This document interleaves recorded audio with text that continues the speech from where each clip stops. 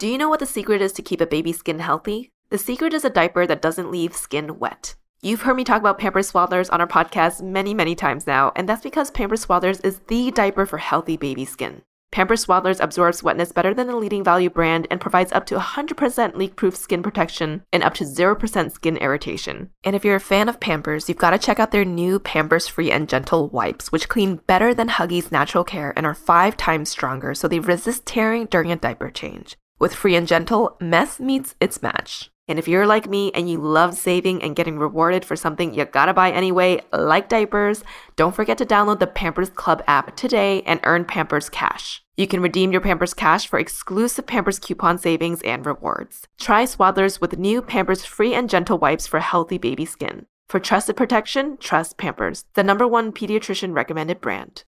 When you need mealtime inspiration, it's worth shopping Kroger, where you'll find over 30,000 mouth-watering choices that excite your inner foodie. And no matter what tasty choice you make, you'll enjoy our everyday low prices, plus extra ways to save, like digital coupons worth over $600 each week. You can also save up to $1 off per gallon at the pump with fuel points. More savings and more inspiring flavors make shopping Kroger worth it every time. Kroger, fresh for everyone. Fuel restrictions apply.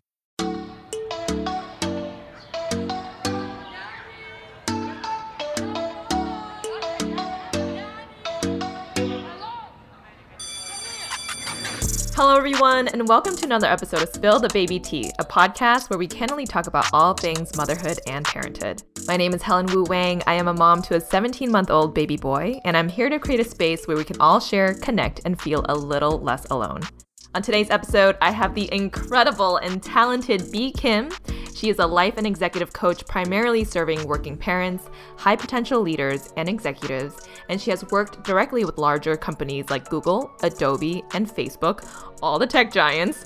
She is also a group coach for the Stanford Graduate School of Business. Welcome to the podcast, Bee. Thank you so much for having me. I love that I'm here with you, and I'm excited. So excited to have you on. To all the parents out there, we are in this together, so let's get this episode started.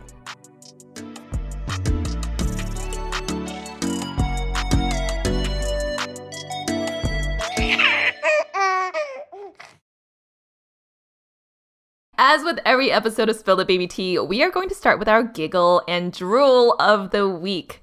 And since you are my guest, Bee, can you start with your drool of the week? Yeah, that one's an easy one. So as we're all familiar, kids are a cesspool of germs. And so I have an 8-year-old and a 4-year-old. And last week, especially over the weekend for Mother's Day, we were just all sick like dogs. So it's just been the past 2 or 3 days that things have been feeling better. But yeah, that's been kind of the week is the sickness. Well, you sound amazing. I hope you've been feeling better. Thank you. Oh, yes. That is one thing I'm actually not looking forward to when we send our son to school, because I hear that they just bring home all the germs. All the germs, and then it just bounces back and forth amongst all of you. So, good luck. How are they sleeping now that they're 8 and 4?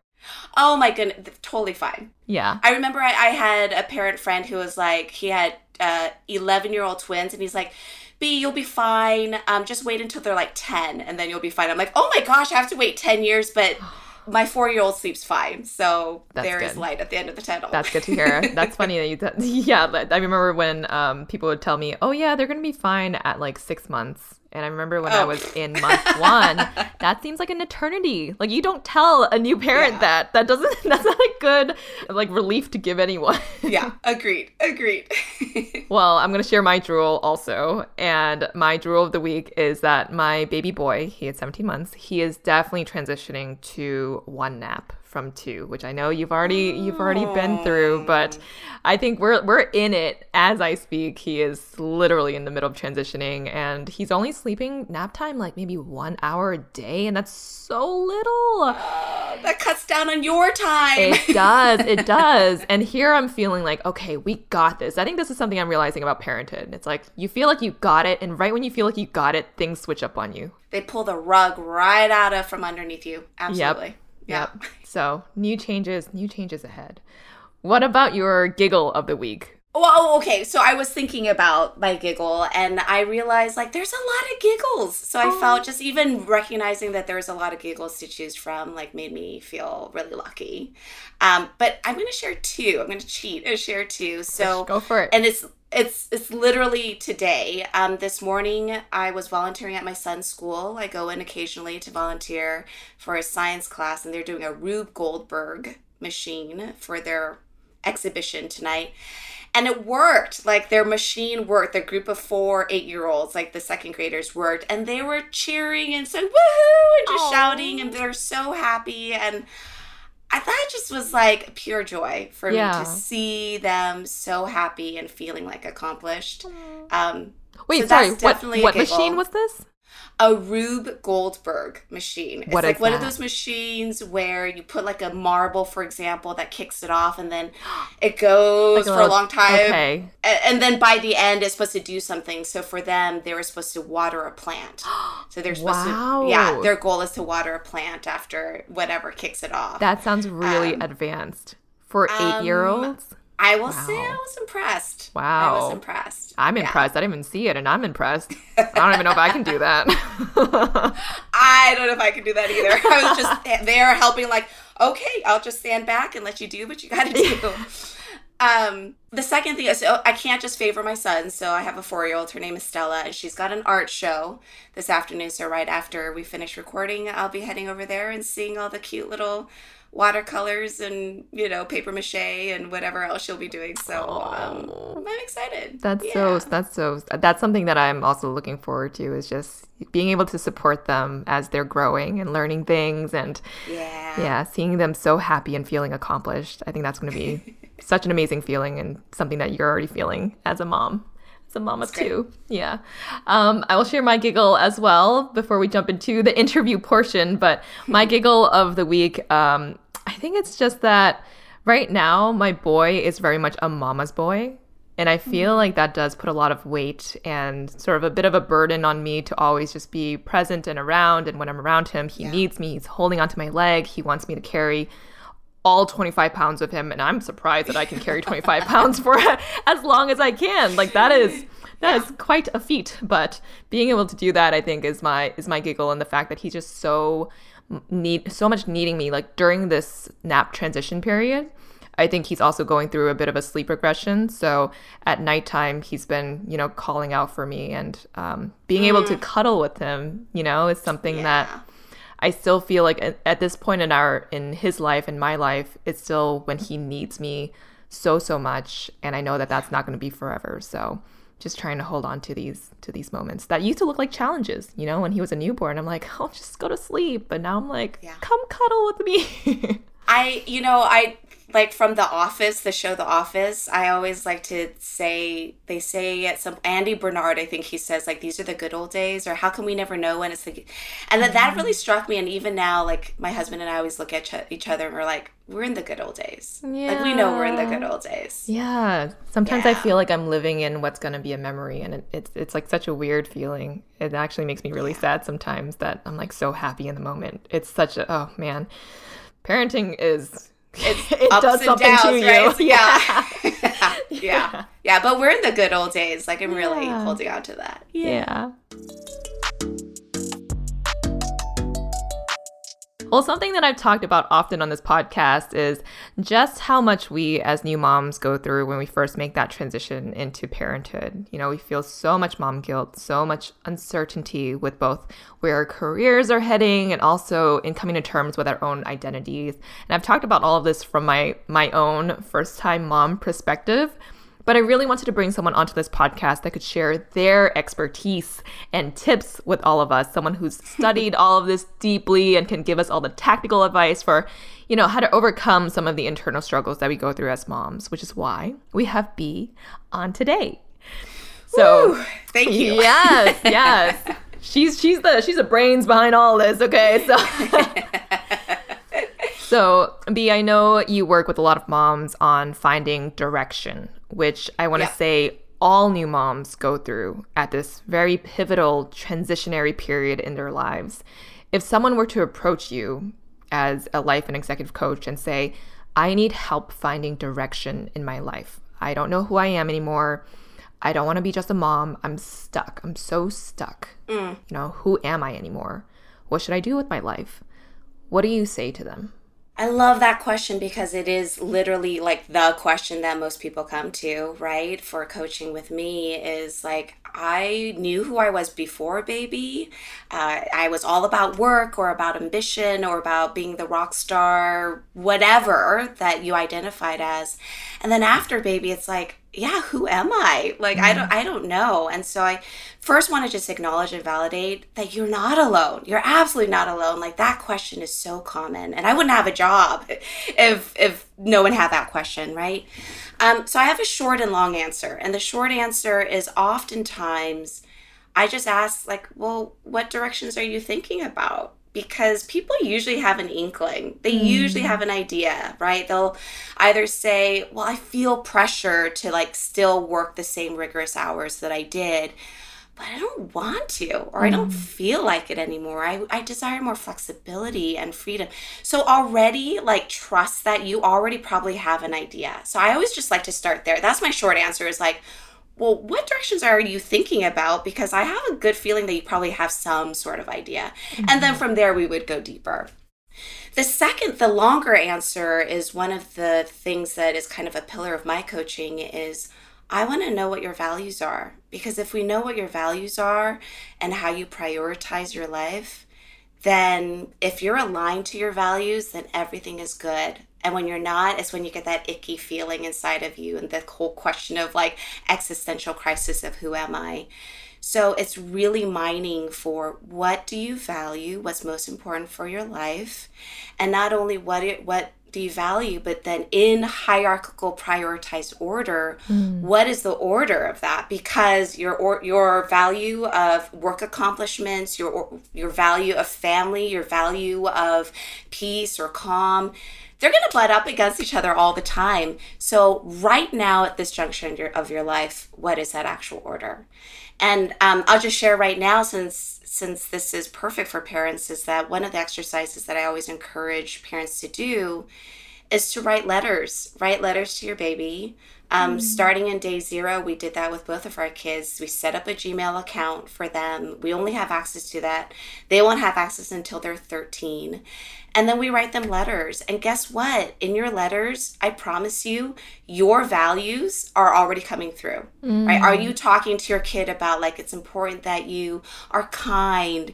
I really want to make sure that you're an adult who cares about leaving a positive impact in the world. Whatever it is, those are values for you. Like what you want for your kids are actually what you want for yourself. Right? Yeah. So that's a beautiful start for you to understand what do you value and in what order, so that helps me make decisions in my life. Yeah, I love that. I actually say that a lot on our podcast as well, because when I went to therapy, that was one of the best exercises that I took away from therapy, where we printed out it was like 100 or 150 values, cut it all up, and then you organize it. You organize it based on what is the lowest priority and what is the highest. And even within the highest, you also have to sort of align it to what is the highest. That's and, right. You know, and it's an exercise that I think people should try and find time to do at least, once a year, once every 2 years, because your values are always going to be changing.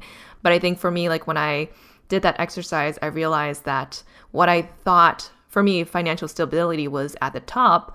It was not even in like the furthest right category or the most highest priority category. It was like second to that. And even in the highest priority, there was like 10. And so it was like number 11. I was like, oh, yeah, maybe I should be doing something different with my life. But sometimes you do need to see it in a more tangible way so that you can say, oh my gosh, all these thoughts in my head of what I think I care about, you seeing it down on paper or on the ground, it's like, oh, this is actually what I value the most. Can I just like validate for you too that is something I see all the time. It's like, of course we care about financial stability when you're thinking about the next job, when you're right? And then oftentimes that is a big surprise. Is like, wait, it's on my list. It's important, but it's a lot lower than I thought it would be. My family and I, we actually do family values every January 1. And we actually print it out, have it. I'll have to send you a picture afterwards. And then we actually have it in a nice frame, and we put it right in our dining area every single year. And starting at 5, my son started adding, so he contributed. Oh, wow. So this year, he contributed 2 out of the 3 family values, and his is be an upstander, advocate for yourself, and advocate for others. And then 2 is turn boring into fun. And so that really, for us, it informs how are we as a family. Like we're going to index more on experience over gifts or things, because these are things where we're using that time to turn boring into fun. All of those things, like, are we living our family values? And we actually have them written and staring at us in our face. I love that. I am so gonna adopt that for our family as well. I love that. Yeah. I love that so much. And it's like a daily reminder also of what, you value, instead of just keeping it. Because I just keep mine in, like, stacked on top of each other in a corner or something. I'm like, okay, those are my values. They're somewhere over there.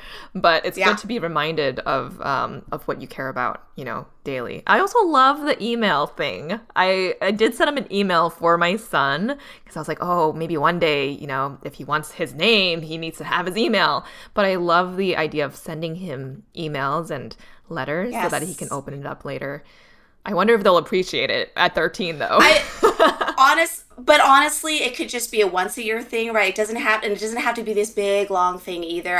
We always do birthday email, but it, like, the other day he did a hilarious fart joke. He made a funny fart joke, and I sent him, like, hey, Owen, you're 8 years old right now, and you just said the most hilarious fart joke. Here's what it was, and that's it, right? Like, it didn't have to be anything big, but I think it's just a great way for me to kind of archive, because I don't do scrapbooks or anything like that, and it's a great way to share with him. Who has time for scrapbooks as a mom of 2? No. I mean, there are some, but I don't. I sure as hell don't. Yeah, and I have one. I definitely don't have time for scrapbooks either. Yeah. Well, having come from the corporate world myself, like you were in as well, right? I did notice that a lot of my colleagues who were women had to take a step back in their careers once they had babies. And at the time, I didn't have too many conversations with these women and my colleagues, because I wasn't a mom myself, and I didn't want to feel like I was prodding them or potentially bringing up a sensitive topic that, they maybe didn't want to talk about because it's personal. It's life and life choices, right? But now that I am a mom, I am curious and would ask them if women are wanting to have a family and wanting to be a partner at their firm or wanting to reach the highest level that they can, how do you do it? I think that's like a question that a lot of working or to be working moms ask. It's like, how do you do it? And also, what needs to give? Yeah. So this is where I'm going to give that, like, consulting type of answer, which is it depends. Right? I wish there was, like, here is the formula, follow steps 1, 2, and 3, and then you're golden. And the reality is that every person is different, and every value and priority is different. So I fall back on your values yet again. I really do. And to be able to distill what is it, the thing that I've taken on that I think I'm supposed to want right now in my stage of my career versus what do I actually want myself? Like, how do I, like, take away all of that outside noise and really listen to myself and say, what is most important for me? If you can have, like, a come to Jesus moment of really understanding, like, what do I value, like, completely taken away from, what society wants me to value, what my partner is saying I need to value, what my family or upbringing has said I want to value. If I really know what I want to value, then from there, what are the trade-offs and what does it actually really look like? Because the reality, again, is, hey, if you and I had the same values, for example, but financial stability and success was my number 1 and is your number 11, heck, the way that I operate my life will be very different from the way that you operate your life. Same set of values, but we prioritized it very, very differently, right? If you're like, I do want to be a partner, that's absolutely number important for me. And the promotion matrices of my organization has shown that I need to, log this many number of hours, or I need to, like, complete this many high visibility projects. that will take time away from the other things that you value. And are you willing to trade that off? So I'm sharing that because we live in an imperfect system. I mean, we could go from a totally different lens to say like, this system is fucked and here's why, and these are the things that need to be changed.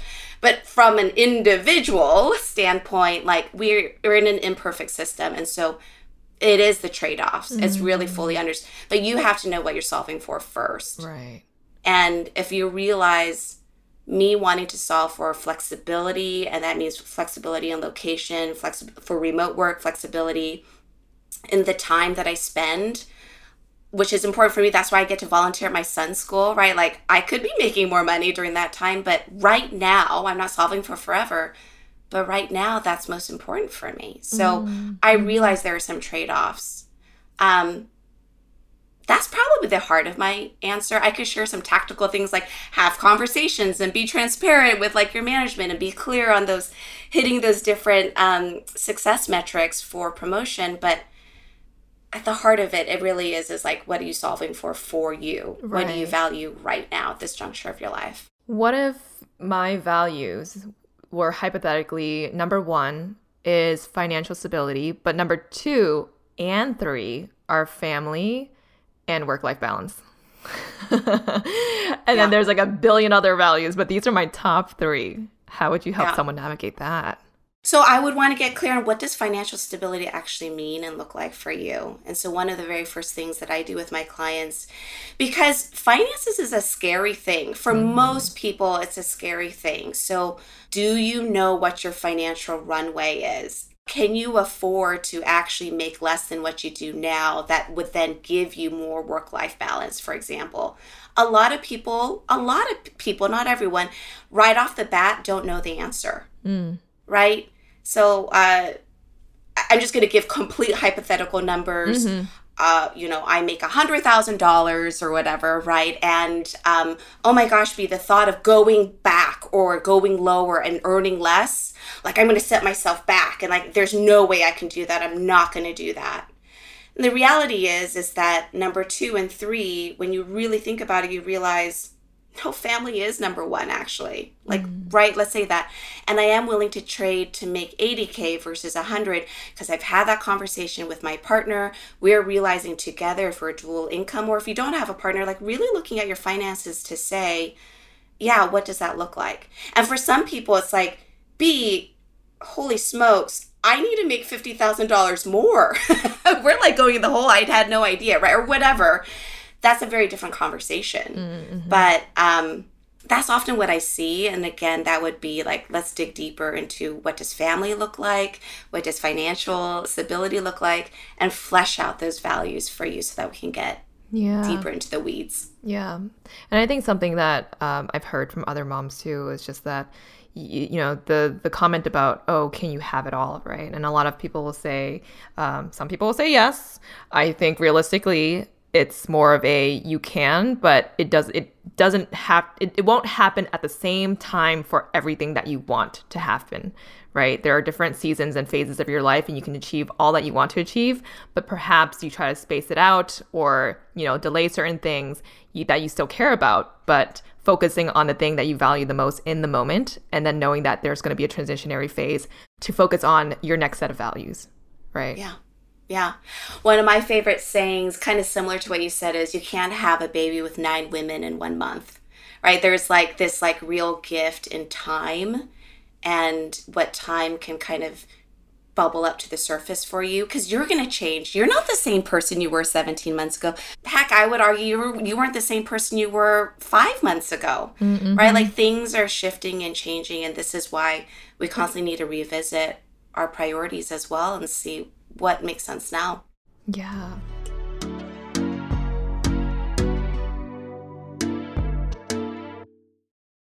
Do you know what the secret is to keep a baby's skin healthy? The secret is a diaper that doesn't leave skin wet. You've heard me talk about Pampers Swaddlers on our podcast many, many times now, and that's because Pampers Swaddlers is the diaper for healthy baby skin.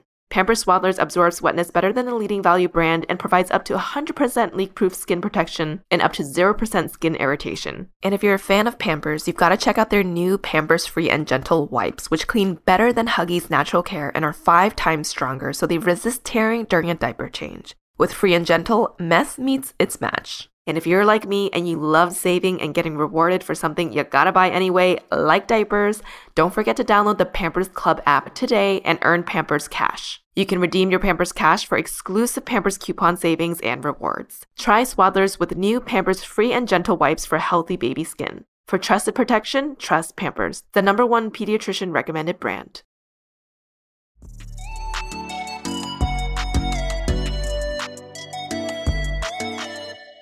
One thing I noticed earlier in my career was that because there was no equality in maternity and paternity leave, that meant that women were expected to stay home more often than men to raise a child. And I think when I first, this wasn't even that long ago that was a case, right, where there was an imbalance between maternity and paternity leave. Yeah. But yeah. I felt like that was an example of where it was the system sort of holding us as women back by saying that, yes, as a mom, you need more time to recover and you're likely going to be more invested in your baby, especially in those early days. But it's also sort of putting the burden and the expectation of child rearing onto the mother, right? Nowadays, I feel like a lot of companies are adopting this equal time allotted for both maternity and paternity leave. Yeah. Do you think that actually has helped to close the disparity gap that we've seen between women and men sort of reaching a certain level of success in their careers? That's a great question. I think it does help. Is it the end-all be-all answer? No. I mean, Helen, don't get me even started on the school system. Think about elementary. Kids get out at 2 o'clock. Kindergartners get out at 12 p.m. Who the heck is supposed to actually pick them up from school? Who's supposed to walk? You know what? I've thought about this and I don't know. Right? The system is very archaic. Yeah. It's still very much built upon someone's the breadwinner and someone's going to be the homemaker. And it will not work if that isn't the case. And yet we live in a world where it's hard to not have dual income, just like financially. It's hard to survive without 2 incomes. So anyway, that's a whole other episode. A lot of these things I haven't even put thought into. I've just sort of had it in the back of my head, I think that sounds hard, and then it stops there. But I haven't tactically thought about how do you approach that, or you need help, right? Yeah. You need help, and help comes at a cost, like a literal cost, or sacrifice, right? You sacrifice and you have that flexibility in work. So to answer your question though, I do think that it does help. But the other thing in support of that and specifically equal parental leave time is that you're in a culture that actually supports and encourages both men and women to take the full leave time. Right? I see a lot of organizations where it's yep, women, you get 4 months, 16 weeks, whatever, you get it, and we expect you to take that full time. Or they might even, call it a vacation, or depending on the team. Of course, you have to deal with that bullshit. But yeah. But there are definitely organizations where, oh yeah, dads, you get the 4 months off too. What? You're going to take it off, right? No one takes that off. And so are you in a culture that actually supports the policies and procedures in place that allows for you to do that? And from my personal experience, my husband, when we had our first kid, Owen, he was working at Facebook, at the time Meta, and he took the full 4 months off. And he got some flack for it too. But he took the full 4 months off. He was like, you know what? I'm going to do it. It's important for me. Yeah. And that's time we would never have gotten back. So I'm so glad. And I know that a lot of companies also allow for you don't have to take it all consecutively, right? You could take a month here and then whatever.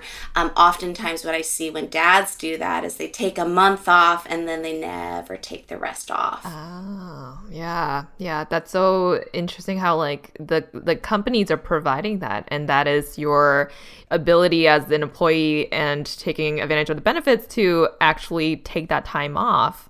but then the culture hasn't caught up yet That's right. to what the companies are doing. Oof. Take your paternity leave, men. That's right. That's right. No guilt about it. Just do it, because I think you're actually being an ally to women when you do take it. Like if that helps you and gives you permission for yourself internally to take it off, like do it. Yeah. Like whatever works. Like you're setting that example for the rest of your team too by doing it. That's right. Yeah, for sure. That's right. Are there any other ways you've seen companies implement the right strategies or policies to really try and bring more women that choose to have kids into leadership positions? Any companies that sort of do that well? Yeah, there are companies. So at a higher level, I'll just share that there's companies that have flexibility. Like that is the number one thing. There was like a survey that came out in the middle of the pandemic in 2021 that was like, what do you as a worker need? You as an American worker need? And top, like by far, number one was flexibility. Give me flexibility, and if I can do that, then I will put in the hours, I will do what's necessary. But flexibility in location, so remote work, but also flexibility in time. Like I got to get out at 2:30, pick up my kids, take them to soccer practice, be there, do the dinner, right. But I will come back at 7 p.m. when they're in bed or whatever, right? Right. That flexibility is really supportive. And again, if you're in a culture that actually then follows through in doing that, that is really supportive for leadership positions. Mentorship programs, right? Like, do you have, leadership, women leadership programs kind of built in? All of those things are supportive, but again, it has to come from the top. You actually have to have executives that talk the talk and walk the walk. And that's very much around culture supporting those policies that are in place. Yeah, I could see how the flexibility, I agree, even with now with Agent Boss Girl, I think that's the number one thing that I've been able to get here, this work-life balance where I'm off after my son wakes up from his second nap. I'm off the clock and I won't be back until 9 p.m. after I eat dinner, and then I'll be on till 2 a.m. But that's just it. That's how it's got to work for, I think, a lot of working parents who want to still be present with their kids at least some part of the day. That's right. And that's going to look different for everyone. Some people might only need 10 minutes. Some people might need 5 hours. So I guess you got to figure out what works for you and ask for those boundaries with your team. And hopefully you're working with a company that has the right culture that will support that for you as well. And what I encourage is that if you're already a leader, right, like, what are you doing to either perpetuate the work culture of that, or that you're being supportive of that, right? Like I have the privilege of working with clients that are across the spectrum, the people who are hiring and who are the leaders, and the people who are job seekers or people who are actually the workers who are expected. Right. Both need to match up, right? They need to match up. And if they don't, then that's where there's the friction and hardship. Right. So I worked at one of the big four, and I think the culture there didn't feel as supportive of work-life balance. But I did have a woman partner, and at 4:00, she would actually come into our bullpen and say to us, "I'm going to my kid's soccer game." And I remember when I was a staff at the time, I thought to myself, okay, good for you. But now that, I'm a mom, and obviously just even like years ago, I thought to myself like, oh, she's setting an example of this is what she prioritizes and this is what she needs to do. And she'll say, I'll be back on the clock at 7 p.m. after they're in bed, and I'll answer your emails then, but just don't expect anything from me till then. And I was like, that's a great way to set the expectations or the culture by doing that simple thing of just going to the bullpen and announcing, that you have things you need to take care of in your personal life. That's right. Now I'm like, I think that was actually really intentional of her instead of just, I agree. Leaving. Great woman, great example, great mentor for me also. She just, there are some people in your life where such a simple thing can leave such a big impact on you and the rest of your life too. And I think I agree. It was likely intentional that she was doing that and setting that example. And again, as leaders, that's what I encourage is like, what examples are you setting? Is your team burnt out? Because frankly, if they're burnt out and you're burnt out, that's on you as the leader. Like that is on you. So what are you doing to change that? Yeah. Yes. Well, I think parental burnout can happen for parents of all backgrounds, but specifically for Asian women, what do you think are some of the external narratives that we take on as Asian women? And what is it about us culturally that can add to us being on the fast track to burning out? And I only ask this question because I'm an Asian woman, you're an Asian woman, and we're on Asian Boss Girls. So. I'm like, Helen, how much time do you got? Based on your kids, you gotta be out for an art show. So that's right. Wow. So this 18 minutes. Yeah, this is big. The very first thing is, if you think about the identities that we have, both culturally and the gender, as right, so it's kind of the 1-2 punch of this intersectionality. The norms and expectations that we have internalized, I like the very first thing that comes up for me is like, how was love modeled for us in our upbringing? For most of that, there is this like historical Asian value of sacrifice. Love language is sacrifice, especially for the woman in the family. Martyrdom. If you love your kids, you will sacrifice everything. Sacrifice your ambition, sacrifice your livelihood, your well-being, all of those things. And if you don't, guess what? You're selfish. You're not a community member. You're a bad woman, mom, partner, whatever it is.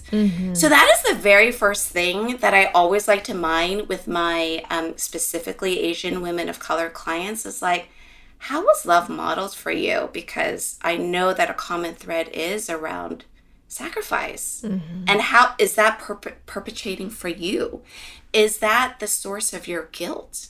Is that I haven't sacrificed enough? I'm not being a martyr right now. Me wanting to spend time away from my kid because I do enjoy work. Oh, that makes me a bad mom. And I feel guilty about it, right? So much of that is internal. That's where I like to start, is the sacrifice piece. There's a lot of other things that we've internalized, right? About like filial piety, how we communicate in Asian culture specifically, what Western culture would view as like passive aggressive. Oh, they didn't outright like tell me that this was their boundary, but they kind of like, such passive aggressiveness, like, right? But the reality is that culturally, that's not the norm of communication. Like, you don't like bluntly say like, I need this from you and give it to me, right? Like that was frowned upon. Growing up, my parents told me like, don't look me in the eye. Like that's like, don't be defiant, right? So there's even just the nuances of communication and what's perceived here in the US and like Western lens versus our own cultural upbringing. There's some clashes there that we need to first recognize and then know like, okay, and what relationship do I want to be with that? Like, do I choose to continue to sacrifice? Versus do I feel like I need to, because if I don't, then I'm a bad whatever. That gives us agency. If you can just recognize and then out of choice, I'm choosing to do this or I'm choosing not to do this, that in itself feels really empowering for people. And then that psychologically is alleviating for a lot of people as well. I just threw a whole bunch of stuff at you, but did I answer your question? Yeah. I mean, what do you think are some like tactical ways then for someone to address these personal challenges that might come up, particularly for, Asian women that have this sort of like looming, I don't know if it's even looming, it's just like naturally this has been a part of innately who we are because that's how we've been raised, you know? Like, are there what are some tactical ways that you've been able to help people in this way? So the very first thing is that recognition, right? And maybe that takes some reflection to say, how was love modeled for me in whatever my upbringing was as a parent and as a child. And then if you can know that, then the second is to recognize that for yourself. Like, am I doing that for my kids? Do I feel resentful or guilty because I feel like I need to do that with my kids? Because if you can at least name it and recognize it, that is like half the battle. I always say like recognizing it truly is half the battle, because most people just operate without even recognizing or thinking or stopping and pausing to be like, hold on, like, why am I doing this? And do I want to even continue doing this? Right? So get off that autopilot, recognize, am I feeling like I'm a martyr? Am I feeling resentful or guilty because I feel like I need to be a martyr? And do I want to continue? Once you can recognize, then the second is then to be able to do it like at a rational level, like, because emotionally we are still racked with guilt, but at a rational level or a logical level, we can say, hold on, does this make sense?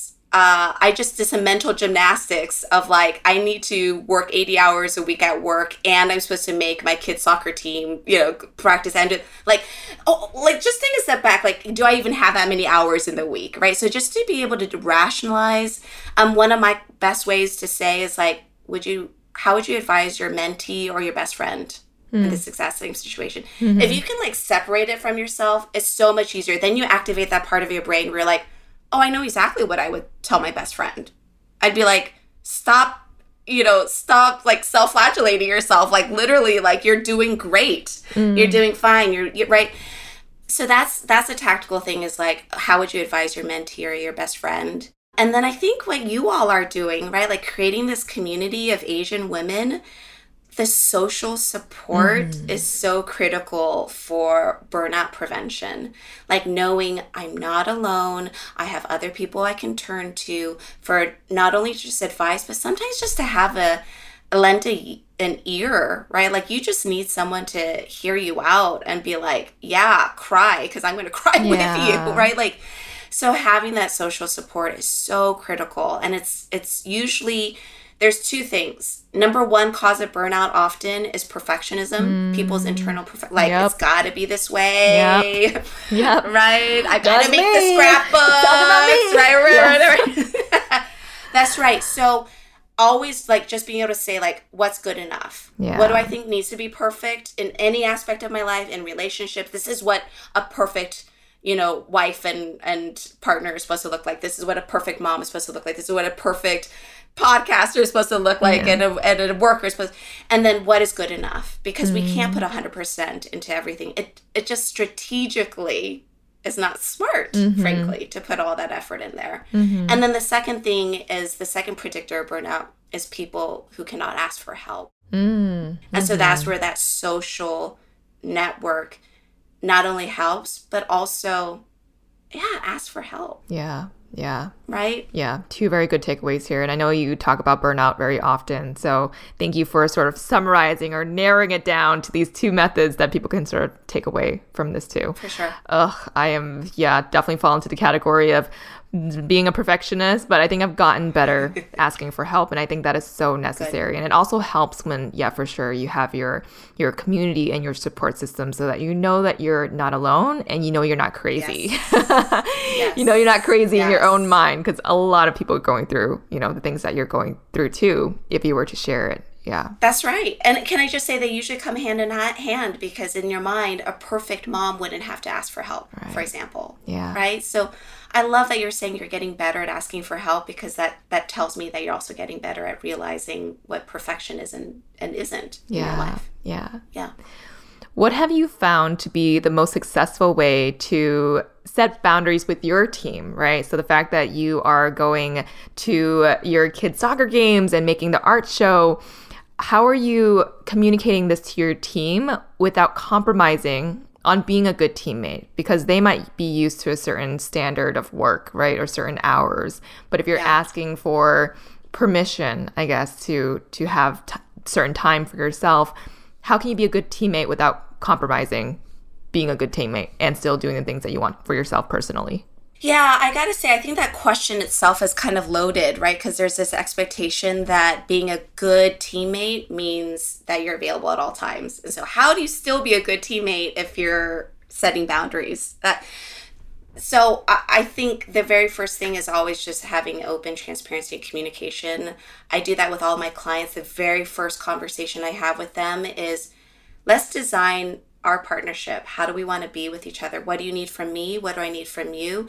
Knowing that this agreement is going to change throughout the relationship. And in there, we talk about like, what do you need from me? I need you to be available at all times. Okay, well, what I need is I can't do that, right? So what does that compromise look like? But if you can set the tone right in the beginning with whomever working relationship you have, frankly, any personal relationships too, then that's a beautiful way to be like, hey, I already know that B really values being there for key moments for her kids. So it's not a surprise. It's kind of a no-brainer when she says, I'm so sorry. And I had to do that for today. It's like I had to move around some clients because I was like, I got to make my kids' art show. And that's just that. Like, that's a value of mine. And it's not a surprise for them because they're like, yep, absolutely. Like, we know that that's a value of yours. Now, does that mean I'm not inaccessible? Does that mean I'm a bad teammate? No, because they know that another value of mine is I'm open. I have an open door policy. Always ask me questions. I prefer you ask me questions than not. So they know that they can always Slack me. I'm available, even if it's off work hours. They can Slack me. And that's for me, right? For you, that may be like, no, if I'm off work hours, don't Slack me or don't message me. But for me, it's like, yeah, I'm open to that because that's the trade-off I'm willing to do and want to do to be available for you all. But that means that at 3:30, I'm going to go to my daughter's art show, right, as an example. Yeah, and I'm so glad you're sharing that because I think a lot of new moms, especially going back into the workplace, it's like it's hard to know how to set boundaries, but when you hear it from someone who's successfully done it in their own lives, like you have with your life, then that gives them the power. It empowers them to feel like it's okay for them to also ask for, or to not just ask, but like to state their boundaries and say, this is what matters to me, you know? Yeah. And I think that's a big part of a lot of this, sharing these stories so that people who are listening in, they do feel empowered to take sort of control of their lives and make sure that they're putting forth their own values in life too. Yeah, that's right.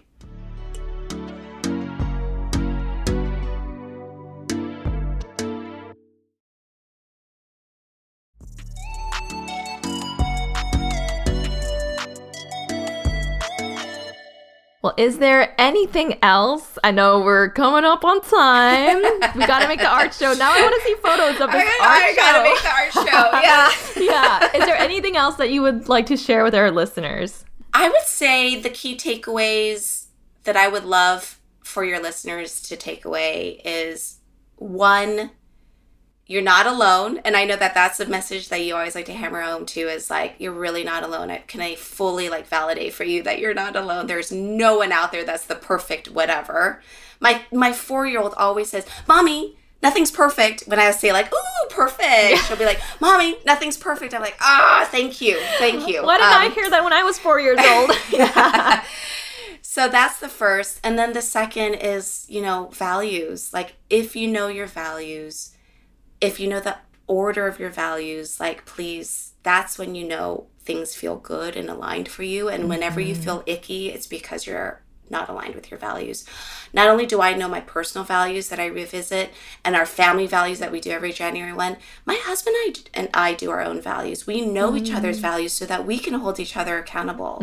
I know my husband's number one value is freedom and what that means for him and how I can support him in that. So knowing your values will really help in your life, but especially as a parent and how you want to parent your kids. For sure. And what's your number one value? This is so interesting. We did this separately. We do this all the time. We did this separately, and both of our values are freedom. But the way he describes freedom is different than the way that I describe freedom. Can you quickly describe that for us? Because I'm just curious.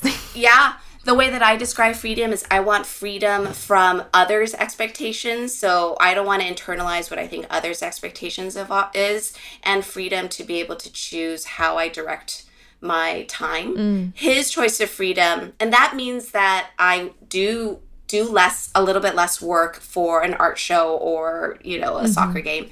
My husband, he actually works a ton. He's a venture partner. And his value of freedom is, I want to be free financially so that I can feel like I'm taking care of my family, but also that it makes me feel free, like mentally. Yeah. And so the way that we live it is a little bit different. Right. But here's a great example of how our values came up recently. We've been talking about, do we want to move? Do we want to buy a house somewhere else? And the Bay Area, same for you, right? But the Bay Area real estate market is just bananas. Crazy, it's it's ridiculous. And so each time we would look, we're like, well, our mortgage would then jump tremendously. Like, are we willing to do that? Guess what? Our value of freedom is telling us no. We do not want to be tied to a mortgage. Now, could we afford it? Yeah, but would I mentally feel free? Like, I gotta work. I can't do that art show because I've got to earn that extra, whatever. Yeah. Absolutely not. Yeah. And so this is where a real life example of how our value of freedom helped us decide, like, no, having that backyard is not as important to us. Yeah, it would be nice, but not in this moment. Yeah. Oh, thank you. Right. Thank you so much for sharing that. How can our listeners connect with you if they would like to? Yeah, I highly encourage you to connect with me. The best way, honestly, is my website, beakim.com. There you can also contact me directly, but also you get monthly newsletters if you want to sign up for monthly newsletters. I write about managing stress, what is burnout. In June, I'm going to talk about why do I feel constantly the need to be productive? And when does that become harmful and punishing? And when is that something that serves me? So please feel free. I'd love to be connected. I need to be a part of that. Okay. Well, for all of you out there, thank you so much for tuning in today. And thank you so much, B, for being on this podcast and sharing all of your knowledge. Appreciate you so, so much. I feel like we could talk for hours and hours. So for all of you out there, again, you can contact B at bkim.com and also check out the latest post on Instagram at Asian Boss Girl for this episode. And as you know by now, we have shows out every Tuesday and our main show on Thursday. From me and my little bubs, bye for now. Bye-bye.